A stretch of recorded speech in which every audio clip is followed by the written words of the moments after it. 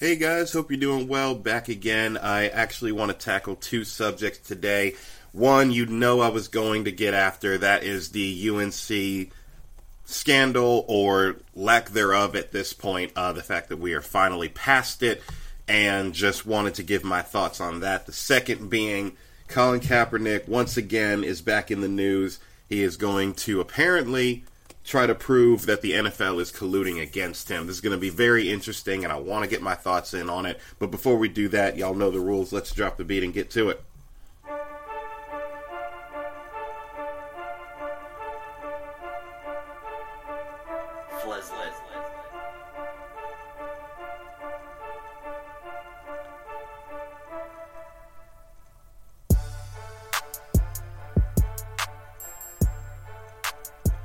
Hey guys, welcome back. You're listening to the Mind of Mike J podcast. Again, I apologize, I haven't been putting episodes up as frequently, but I wanted to really take the time to tackle multiple subjects today, because I figured the least I can do is give you some quality to these episodes if I'm not going to be releasing them as often as I would like. Now, the first thing that I'm going to be going into is, again, a lot of people were buzzing about anybody that's been paying attention to college sports. As you guys know, if you've been listening to my content, you know I have talked about it several times, and it has finally come to conclusion. The UNC academic scandal, the NCAA over the weekend found or issued 0 penalties and basically acknowledged what I have been saying for months, which is that they are out of their, they needed to stay in their lane. They were outside of their jurisdiction, trying to punish UNC for the quote-unquote quality of their classes. Now, to read the official statement, and this is coming from the New York Times, the NCAA's Committee on Infractions concluded it lacked the power to punish the university under the rules of the NCAA, an association that expects members to govern themselves and establishes a wide berth when it comes to determining what qualifies as academic progress. And it's a quote, "NCAA policy is clear," said Greg Sankey, the commissioner of the Southeastern Conference, who led the panel. "The NCAA defers to its member schools to determine whether academic fraud occurred, and ultimately, the panel is bound to making decisions within the rules set by the membership."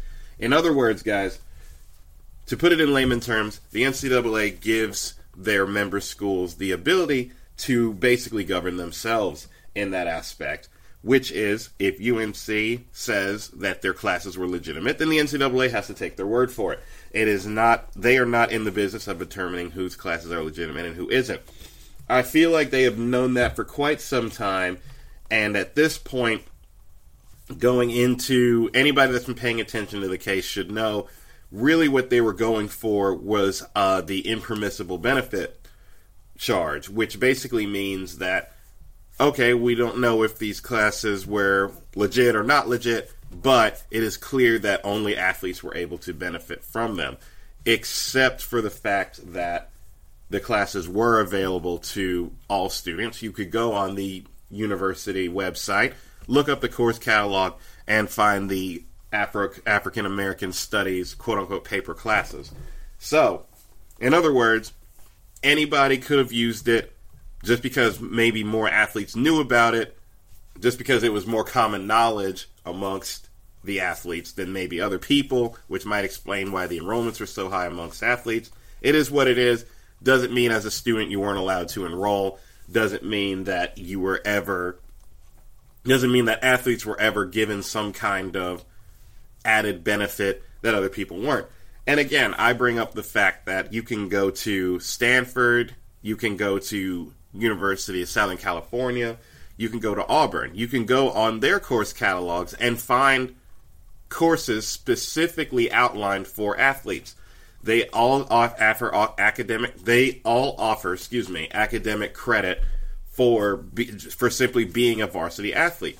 And I've talked about this before. You can find a section where it says varsity sports taught by a member of the athletic department, and it will specifically say that you must be an athlete in order to take the class. that would be an impermissible benefit. But for some reason, the NCAA does not feel the need to investigate this. Not saying that now off principle, I do not feel like that is something that should be illegal. In my honest opinion, if you're an athlete, you should get academic credit for being an athlete. Why? Because it takes up so much of your time. You really are there to be an athlete, regardless of what anybody says, or regardless of the whole student-athlete premise. You are there. You are there for sports. Let's just make that very clear. I was a resident advisor in college. I had a lot of athletes on the hall. I had about 8 of them, and their schedule was rigorous. I mean, they were up earlier than everybody else. They couldn't really go out on nights that the rest of us were going out on because they were practicing or doing whatever. It takes up a lot of your time, and I had the chance to sit down and talk to a lot of them and really get a feel for exactly the kind of demand that they're dealing with. And I went to Western Carolina. I didn't even go to that big of a school. We're not even that big on women's soccer. So I can't imagine high major blue-blooded women's soccer schools. I don't even know where that would be. But I can't imagine somewhere that's a little bit more competitive for someone that's competing for a national championship. I mean, you probably legitimately don't have the time. So I absolutely think, just based on principle, that you deserve to have that there's nothing wrong with getting a couple extra credit hours to help you through, just simply for doing what you're already there to do. I have no problem with that, especially when the school is able to benefit financially from it. Now, as far as UNC is concerned, I've been saying it for years. It is the absolute sweetest feeling to know that everything I have said has become correct.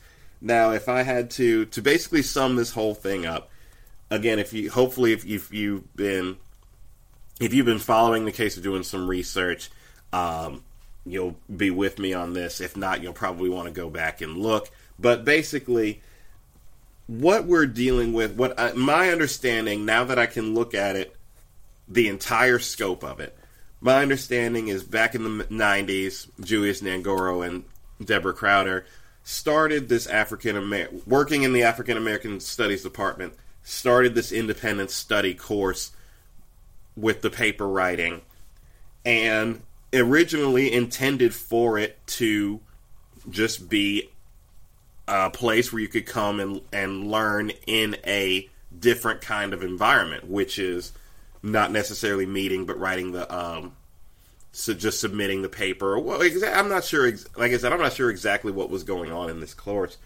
But anyway, the course was made available to everyone.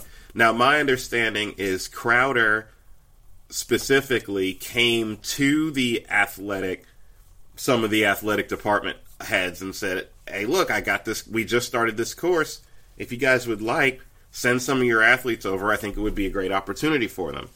And so they started doing it. And so the athletes start enrolling, and now and pretty much what was going on was, and you all know this. See, this is why I think, first of all, people that didn't go to college, really, you're pretty much should be banned from commenting on this whole story, honestly. If you didn't go to college, you shouldn't even be able to talk about this situation, because you probably won't understand. But those of us that went to college, the reason why I say that is because those of us that went to college, if there's a course that is easy, or if there's a professor that everybody likes, just by word of mouth, that's going to get out. Everyone knows there are whole websites dedicated to who's got the best classes, or who's got the easiest classes, or who the best professors are, who gives the least amount of work. There are whole websites. Every school's got one. There are whole websites dedicated to this stuff where people just go on there and share their experiences on courses. So I think what was happening was athletes and coaches were coming back and saying, "Hey, this works out. I think this is a course that fits our schedule. It allows us to do what we want to do with practices and games and whatnot. But, guys are able to come in and write this paper and still get credit for it." I don't see anything wrong with that. I'm still trying to figure out. Now, I know some of y'all are Duke fans and Kentucky fans, and we know why you're upset. But I'm really trying to figure out where the rest of college sports fans have an issue with this, because if you didn't go to college, you're not qualified to talk about this. But I would like to see everybody else that has a problem with this or claims that it's cheating, please, because most of y'all were 2.5 GPA students anyway, please go back and show me your transcripts and show me all these rigorous classes that you were taking. Show me how you didn't have not one elective or GPA booster type class in your entire 3 or 4 or 5 years, 6 for some of y'all, or however long you were in school. Please show me where you had no GPA booster type classes in there at all. I would love to see that. I took them. Most people I know took them. Everybody had a class that they knew, look, I'm a little bit busy right now. This is going to be a tough semester for me. It would be nice to have at least one class that I know I can get an A in. Everyone does this. Again, I don't see what was fundamentally wrong with this. And if you didn't do it, you probably know someone who did. Again, I would love to see I would challenge anyone to show me where they didn't take one course similar to this during their time in school, or say that you wouldn't have done it if you had known that it was something that you could do. I would really just love to see anybody that does that, because to be quite honest, like I said, I really don't understand where this outrage is coming from. I really think people just wanted to see a story. People just like seeing drama and like seeing successful people rise to the top and then just get taken just to tear them down. That's just the nature of society. It's really backwards. I don't get it, but that's just what we're dealing with. But to put it in layman terms, this really, to anybody that is reasonable or anybody that was looking at the facts of the case, this really should not have come as a shock to anyone. Again, the NCAA does not have the power to enforce what they were trying to enforce. And it really, when it comes down to whether a class is legitimate or not, that's an issue with your accreditation agency. That is not an athletics issue. And the accreditation agency that UNC deals with has punished them already. So there's really nothing, you really have nothing. And like I said, it should not be surprising. I'm just glad that it's over. I'm looking forward to UNC being able to say that all that their championships were legitimate, they are undisputed, and more so than ever, we're going to be right back in the recruitment game, specifically in basketball, because we all know this has undoubtedly hurt the program in terms of recruiting. We have not been able to get the blue chip prospects that we as UNC fans, longtime UNC fans, have been accustomed to seeing, and that's probably another big thing that we have to look forward to moving forward. I am super excited about that, and that's pretty much all I had to say there. Now, moving forward, part 2 of this podcast that I wanted to cover is this new Colin Kaepernick development. Whereas just when stuff had kind of died down, talking about Kaepernick specifically, really we had gotten to a point of anthem protests and who is protesting and who isn't, and why are they doing it, and is it right, and can guys be forced to stand, and blah, blah, blah. Now we're getting back to the conversation. Colin Kaepernick has reinserted himself back into the news.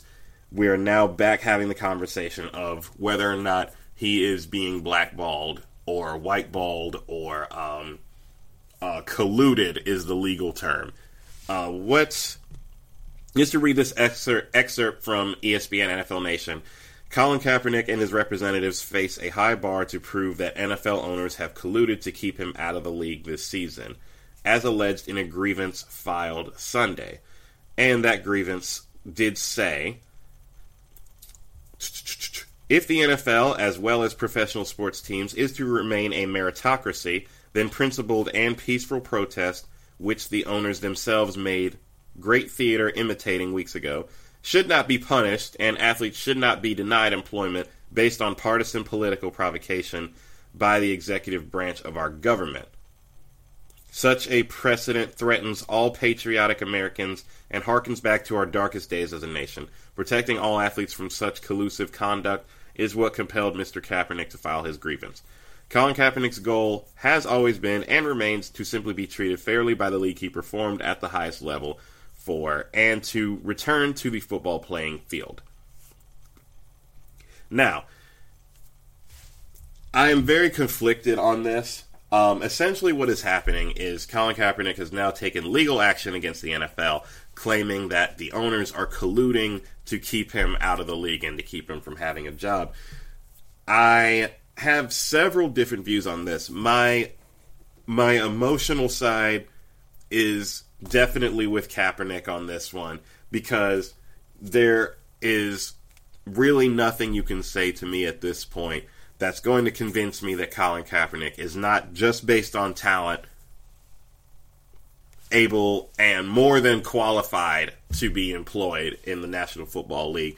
I think anybody that's reasonable that has been watching football will say that, and quite frankly, if you're still making a case as to why he's not good enough to at least have a roster spot, then there's really just no point in talking to you anymore. I don't even discuss it. It's just, it is what it is. But the fact of the matter is, my logical side looks at this and says, okay, collusion is a pretty serious allegation, and one that would be difficult to prove. See, the thing is, at the end of the day, in a court of law, when you're talking about from a legal standpoint, and granted, I'm not a paralegal, I'm not a lawyer, I'm just thinking how this would work and my understanding of it, Colin Kaepernick would have to prove that some either all 32 or 3 or 4 owners in some capacity got together and exchanged communication and communicated with each other to say, we're not going to sign this guy regardless of what happens. We're not going to let him work out. We're not going to let him try out. That would have to be proven. Again, it's pretty clear what's going on, but can we prove it? We can speculate all day. It's clear, it's plain as day what's happening, but what I'm looking at is, can he prove it? And see, you would have to find some emails, some text messages, maybe a phone call, something between multiple owners basically saying, we're going to make sure Kaepernick doesn't have a job in the NFL. I don't know if that's something you can prove. I really don't. And to be quite honest with you, I don't necessarily like the thought of somebody having to go to court to explain why they make the hiring decisions that they make. I mean, it makes you dumb, it makes you stupid, but should you have to show up in court? Should you be served papers every time you make a hiring decision that somebody doesn't agree with? I don't know if I necessarily like that premise. As it pertains to Kaepernick, it kind of makes sense, but see, the thing is, if you go with that from a legal standpoint, now I feel like you're setting a precedent. You have to think about things like that as well. What precedent are we setting? Are we setting a precedent that anytime you hire somebody and you pick one or the other, you have to show up in a court of law and explain yourself if the person decides to take legal action? I don't know if I necessarily like that premise, but here's where I do think Kaepernick might have a point. Because, see, the owners, as it stands, if you're just trying to prove collusion, unless there's some information out there that hasn't been made public that we just don't know about, I think you're going to have a hard time in a court of law proving that, unless you can figure out, like I said, unless you got something in writing or some concrete evidence that they all corresponded together. Because at the end of the day, owners, I mean, who's worked them out? Dolphins can say that, they can make up that lie that Jay Cutler and Adam Gase had a relationship and that's what they felt more comfortable with, even though that hasn't really come to fruition so far this season. You got the Ravens can say that, Kaepernick insulted the owner and that's why they haven't signed. Again, doesn't really hold water, but they can say whatever they want. You'd really have no way of proving otherwise. I don't know if you necessarily have a case there. Not to mention, the NFL's collective bargaining agreement even doesn't necessarily favor Kaepernick either. And I want to read from, and this is from the NFL's collective bargaining agreement, which basically governs most things like this, including this particular case. But here's the wording from the collective bargaining agreement. Again, ESPN put this up. The failure by a club or clubs to negotiate, to submit offer sheets, or to sign contracts with restricted free agents or transition players, or to negotiate, make offers, or sign contracts for the playing services of such players or unrestricted free agents, shall not, by itself or in combination only with evidence about the playing skills of the player or players not receiving any such offer or contract, satisfy the burden of proof set forth. In other words, the just failure to sign a player is not against the NFL's rules. So if that's where you're going, if that's where Kaepernick is going, I don't think Kaepernick is a dumb guy. I don't think Mark Geragos, his high-profile celebrity lawyer that's dealt with a lot of celebrities in the past and has been wildly successful, I don't think he's a dumb guy either. I don't think they take this to court if they don't think that they can prove it without a shadow of a doubt. I'm just looking at what's public and what we know, and I'm saying this is going to be a tough one. Now, here's where I think he actually... Now, here's an angle, and again, I'm not a lawyer, I'm just throwing stuff out. Here's an angle that I think he could take that might actually work. The San Francisco 49ers are 0-6. The Miami Dolphins pulled a win out of their rear ends on Sunday, but Miami Dolphins are 3-2. Okay, that's fine.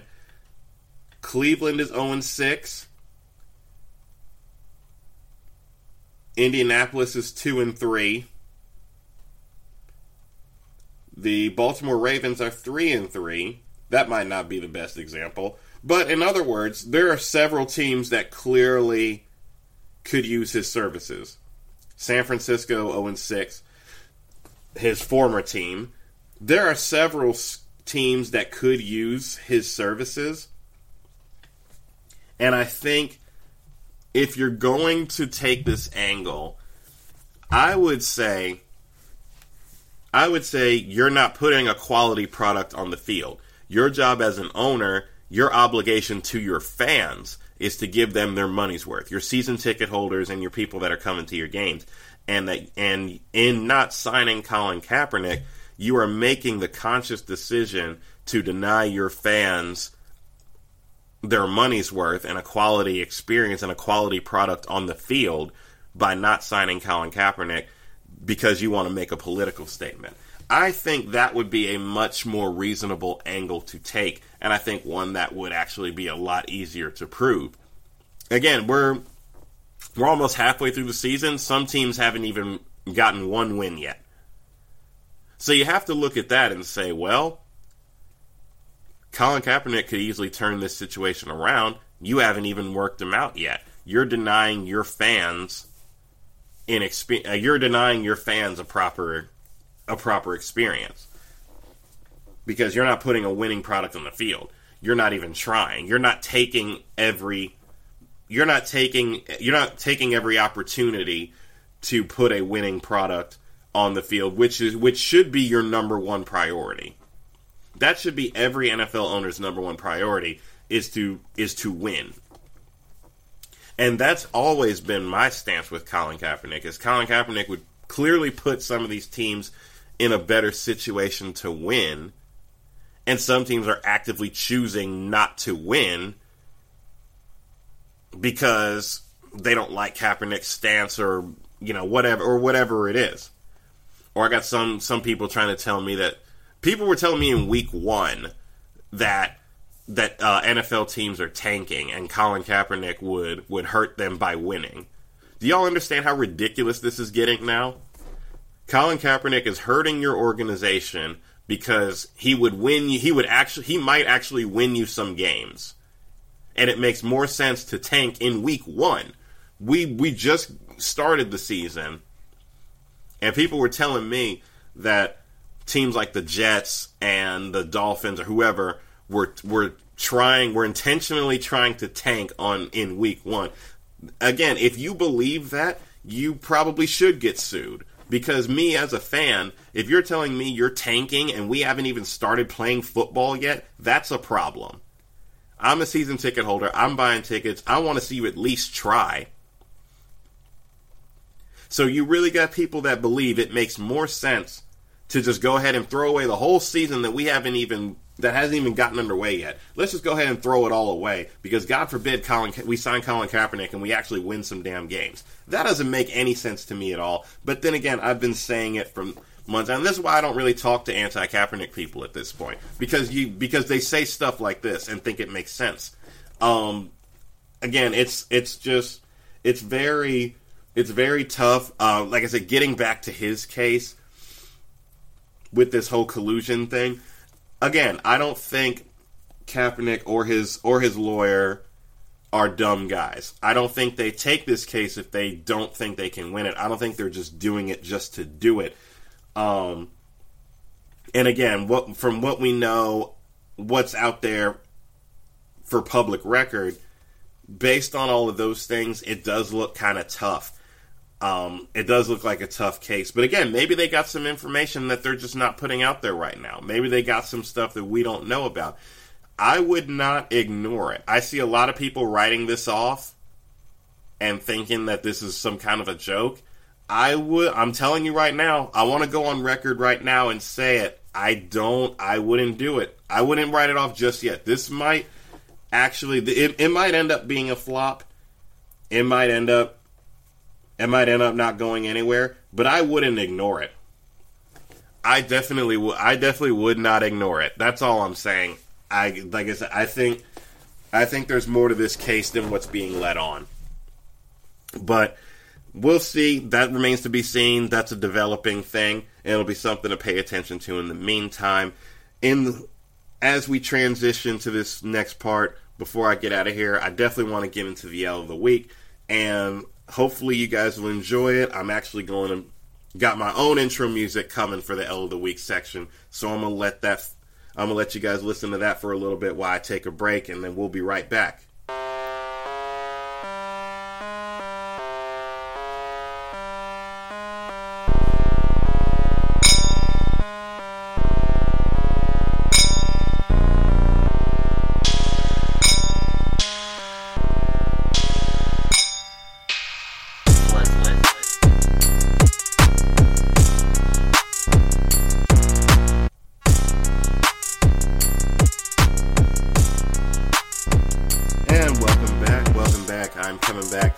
Again, it's time to hand out this L of the Week. Hopefully you guys enjoyed that little transition music. I think that's going to be a more permanent thing moving forward. I wanted to try it out this week, but I think I'm going to make that a permanent thing. But this L of the Week is going to go to the Atlanta Falcons, who lost 20-17 at home in Atlanta to the Miami Dolphins in their new stadium. Once again, we see the Atlanta Falcons surrendering a huge lead. They were up 17-0 at halftime and got bageled in the second half while also surrendering 20 straight points. Falcons blew a 17-0 lead, kind of reminiscent of what happened in the Super Bowl there. But the Miami Dolphins, come on. Their coaching staff is on crack, for crying out loud. They got Jay Cutler, who can barely put any points on the board against others. I believe they put up 0 points either the week before or 2 weeks ago. And you were at home in Atlanta.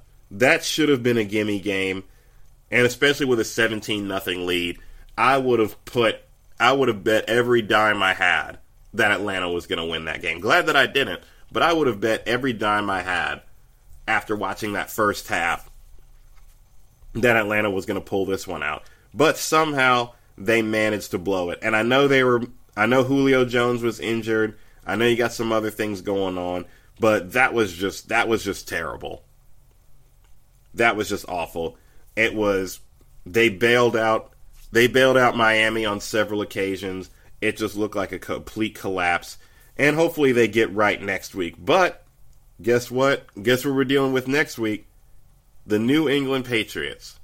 Falcons have to go to New England and play the Patriots of all people after blowing a lead. Not looking good for them, but that's all I'm going to say. Again, I appreciate everybody listening. This has been the Mind of Mike J podcast. New episodes every week. And until then, I will be signing off. I enjoy you guys, and hopefully we'll see you next week.